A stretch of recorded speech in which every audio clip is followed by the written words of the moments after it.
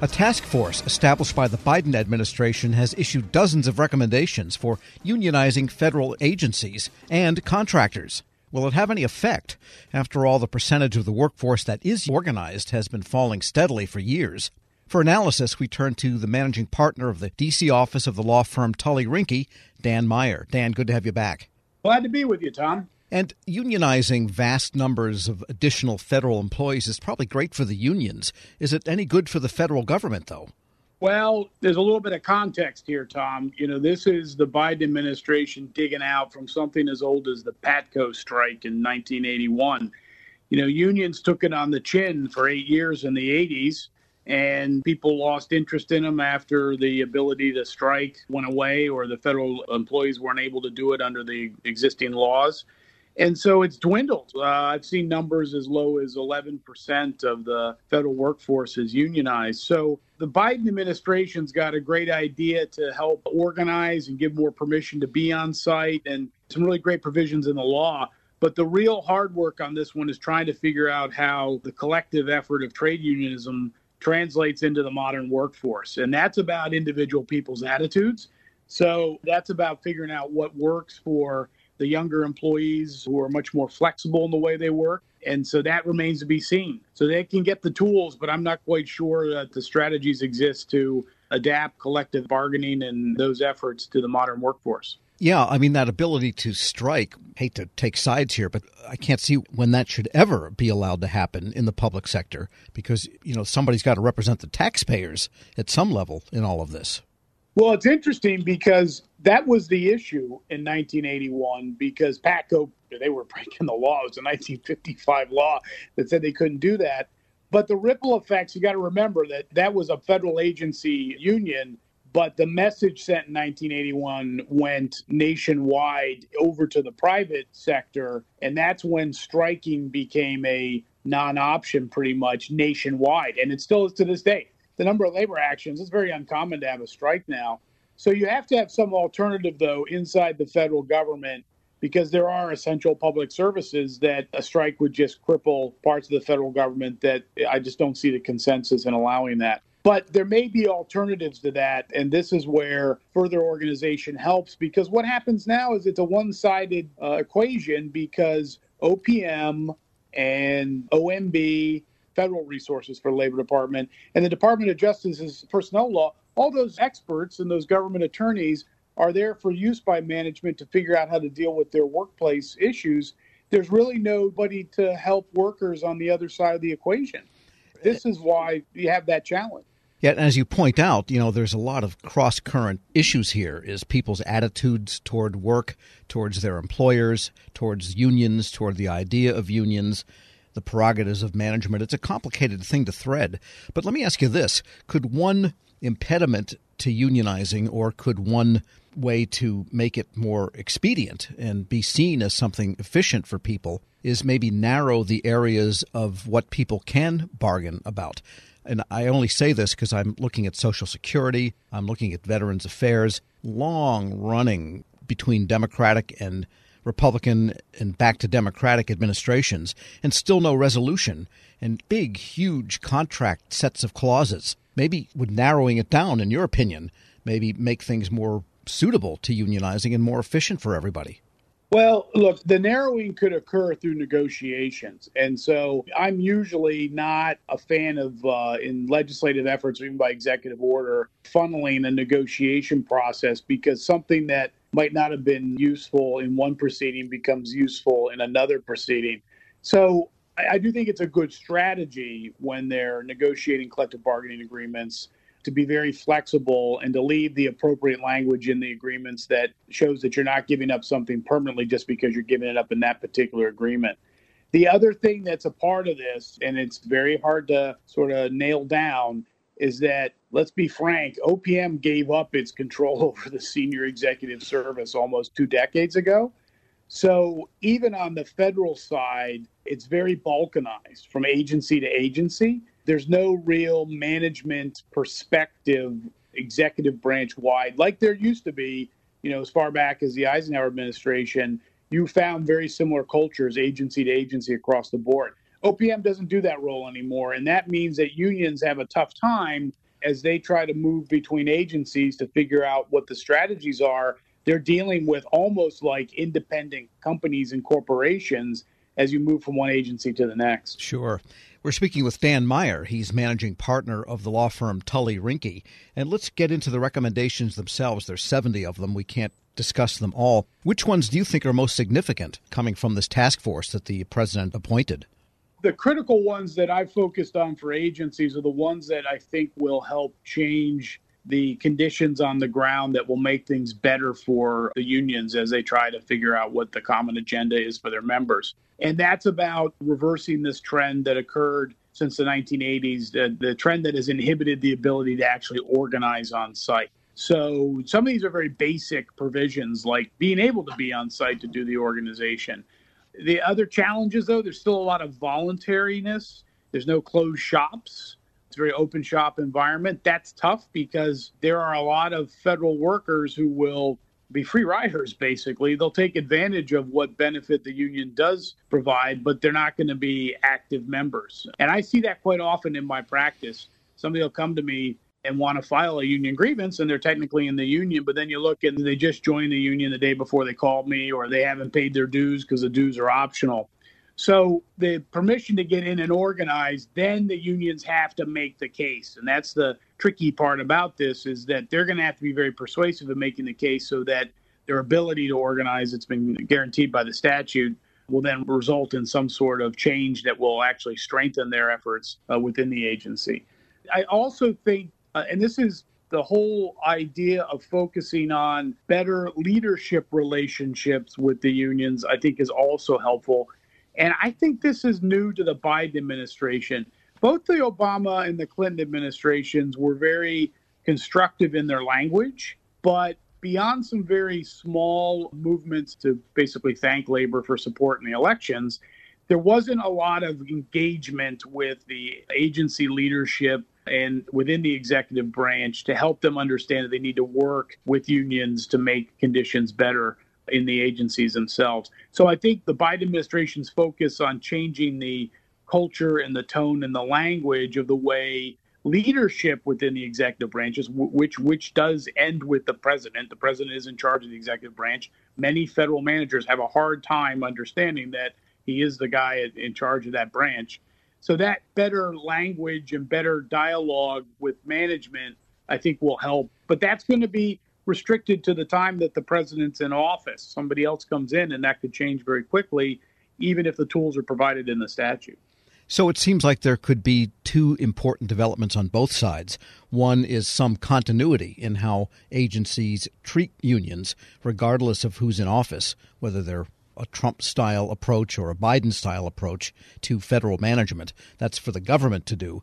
And maybe for the unions to, I think for a lot of employees, might be less than comfortable with the union's political activities, since you have a non-political workforce, in theory, that is under the Hatch Act and all the rest of it. I wonder if more people would feel comfortable with public employee unions if they were simply concerned with working conditions and tasks at the agency and forget about the politics. Well, that's very important. I think it's a great point because there needs to be a sensitivity to the fact that it is an apolitical workforce. And I think that has slowly weakened over the last 4 decades. You know, I came out of a military family, and my dad was effectively a federal employee as a naval officer. And I never saw any politicization of our military when I was a kid growing up. In fact, the way wives and husbands handle questions about politics was very, very astute. They were very smart about that. And then starting mid-1980s, all of a sudden you saw sort of a politicization creeping in. And again, it can get alarming because you don't want your federal employees, whether FBI agents or military members, employees across the board, you don't want them having a political orientation in the office. They certainly can have some outside the office within restrictions of the Hatch Act. So that sensibility on the part of the unions would be very helpful. But the other thing I think is, and the legislation is at the door of this, but is not getting to the core of it, which is that somebody has to figure out what federal workers want. And this is what often happens is everybody comes in and says, oh, we want to give you X, Y, and Z. And maybe they don't want X, Y, and Z. Maybe they want A, B, and C. And especially post-COVID, we had this big effort in the Clinton administration to look at telework as a viable option. The Bush administration actually got them there. And, teleworking is a great concept and it works really well, but it scares a lot of managers who feel like when they manage, they're only managing when you have their eyeballs on somebody in a cubicle, which is not true. So you have to have a change in the way we interact with federal employees and understand what they want on the job. And it's not always more compensation. Sometimes it's the way people are treated in the workforce, way individuals. And that's what I think unions could be very helpful in, is sustaining that dialogue that actually gets to the core of what a majority or a plurality of the federal workforce actually wants. And it's a very vocal workforce. If you actually tap into their thoughts and ideas, they will tell you what works in the workplace. Yes, I've talked to a lot of them, and I understand you're absolutely correct on that. So probably some good dose of management skill plus an infusion of just basic human relations would go a long way towards solving a lot of these problems, wouldn't it? Well, yes, and I think that is actually something the legislation may or may not trigger, because what the president needs to do is pick up the phone and talk to the director of OPM. And somebody has to run the executive branch for the president, okay? You can't leave it to 72 independent little offices and agencies. There has to be a personnel management strategy on the executive side of the equation. And better labor legislation doesn't help it. It gives that executive somebody to talk to and get the ideas. But I think we've just let the executive branch go out and run itself. And this became a problem in spades under the past president, because he had whole agencies slamming the door in his face because of the craziness of the times. So I think the White House needs to get control of its branch again, in the same way that Congress controls its branch and the Supreme Court controls its branch. Dan Meyer is managing partner of the law firm Tully Rinke. As always, thanks so much. Okay, Tom, you have a great day. All right. We'll post this interview at federalnewsnetwork.com/Federal Drive. Hear the Federal Drive on demand. Subscribe at Podcast One or wherever you get your shows. Hello, and welcome to the Lessons in Leadership podcast. I'm your host, Shane Canfield, CEO of WEPA. And today I'm thrilled to be joined by Melissa Bradley, the founder and managing partner at 1863 Ventures, an investment company focused on bridging entrepreneurship and racial equity, and accelerating new majority entrepreneurs from high potential to high growth. Additionally, Melissa is co-founder of Venture-Backed Eureka, a community where small businesses gain unprecedented access to the expertise needed to grow their businesses, and has more than 20 years of entrepreneurship, investment, and leadership experience. Melissa, welcome, and thank you for being here. My pleasure. Thank you for having me. Who is the first person that you remember looking up to as a leader, and what was it about them that inspired you? So there are actually two people. The first person personally was my mom. She was a single parent. And what I realized is that she was the leader of our household, but she was also the leader of our community. She was a staunch advocate for children's rights in public schools, making sure that we got a quality education. She was a staunch advocate around rights for renters. We were not in a financial position that we actually ever owned a home, but she made sure that people who lived in various types of housing, we were in regular housing, the people who were in regular housing, public housing, she made sure that their rights were advocated for, and really just always kind of looked out for, I'll use air quotes, the little guy, although we were the little guy. And then I would say she was a huge advocate of older folks. As part of her job, she worked during the week in a full-time job and then cleaned houses on the weekend, but also took care of elderly folks and a staunch advocate for elderly rights. So that was probably the first leader. And then I would say the second leader that really came about professionally was a woman named Crystal Gaskins, who actually ran a headhunting temporary firm that I ended up spending about a year at. I quickly realized that was not my calling. But in a world where you are constantly managing the powers that be that want to hire all these people and move people around, and the folks who are sometimes in vulnerable positions and obviously seeking a job, she would always manage to treat everyone with the ultimate respect. And part of the business was actually managing hotels and getting service workers to show up. And that's a tough job, right? To try to motivate people who barely are getting paid enough under not great conditions. And so she taught me three things. She taught me how to be a motivator, and that recognizing leadership is not mandating, but motivating. She taught me that leadership is not just reporting up, but also reflecting and supporting those who may be underneath you from a hierarchical structure. And she also taught me that leadership was not about money, but it was about producing positive outcomes for whoever your customers were. And if you did that, then obviously the money would come. How would you describe your leadership style, and how has that developed over the years? I would describe it #work in progress. It has evolved over the years, I think, two ways. One, the more people I've been exposed to in leadership positions have certainly helped me pivot and make adjustments. And then certainly as my leadership roles have elevated, and probably as the more people I've been responsible for has elevated. Certainly being managing partner and founder of 1863 Ventures, we manage a lot of people. We have actually tripled our staff this year. And so we went from 3 people to 12 people plus and growing. And we went from a couple hundred members to almost 10,000 members. And that's a big deal. So my leadership style has evolved in terms of more people that I have reporting to me. I think I focus on autonomy. I'm very clear that my role is to help other people be successful. I do set very clear deadlines. I try to do a good job of kind of projecting what is the overall mission and vision, what are the KPIs and OKRs that we need to hit. And then I feel like I need to get out the way. I need not be a micromanager. I need to recognize, particularly since COVID, that people have kids, they have lives, they have ways that they know how they perform best. And so we now have people who work for me all over the world. And as long as we meet our deliverables, I don't need to know that you're sitting in a cubicle or sitting at your computer from 9 to 5. And that's because I've been at those 9 to 5 jobs where I literally had nothing to do, but I knew I was told I had to be in the office. And it just seemed like a complete waste of time. And so I'm really laser focused on outcomes and productivity and advancing the vision and mission, and not on what does it look like? Because I think successful work looks different for everyone.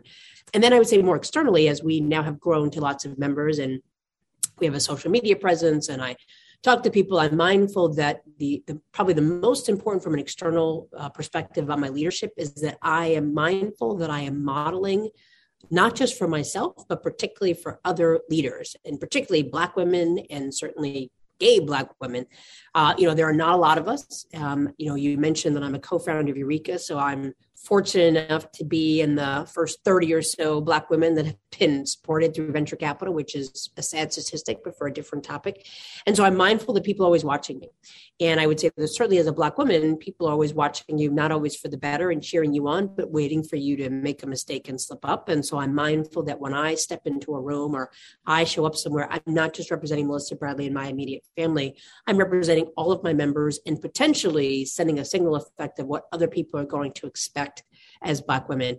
And the final thing I would say that definitely has evolved since now that I'm over 50 is that I feel a much greater freedom to say what's on my mind than I did before. And I do that. I probably said what was on my mind before, but in a way that was reflective of my frustration and anger with the system. And now I say it with the level of calmness and the expectation that it's important that we are honest around what do Black communities experience, and to phrase it in a way not based on anger, but really using data. And so I would say I've consistently been a staunch advocate for Black and brown communities, but has evolved from being very reactive and saying, well, don't do this and don't do that, to saying, let me explain to you why I think it's important that we take this up, and really letting the facts drive the discussion. Some of that probably comes from the fact that I've worked in 2 presidential administrations, and we all know that just goes back and forth and oftentimes based on rhetoric and not fact. And having 6 kids in a world of social media, I think there's something, the art of conversation based on facts and data has devolved to opinions and pundits. And I think that's a challenge around leadership, because your job is not, in my mind, to convince people, but to inform people and allow them to make decisions for themselves. I saw you on a post with a Washington post interview, and you were amazing. And it's interesting to listen to you describe what you just said, because I could see all of that reflected in how you responded there. And make one other quick comment about, as a company grows, WEPA is growing as well. And you are so spot on. We have, as leaders, we have to let go and trust those people that work for us and empower them to do their job, and then let them roll. And that's not always easy. It's a well-known fact that good sleep leads to a happier life. Okay, maybe that's not a fact, but don't you just feel amazing after a great night's sleep? Like the first night back in your own bed after traveling. It's time to demand more first night back kind of sleep. Stop tossing and turning and talk with your doctor about how you can seize the night and day. And visit seizethenightandday.com to learn more. Grab a 30-day free trial of Live by Live Plus, and you'll get unlimited skips, commercial-free music, and all of the podcasts and live streaming events you can handle. Visit livexlive.com/podcast1 to learn more and start your free trial.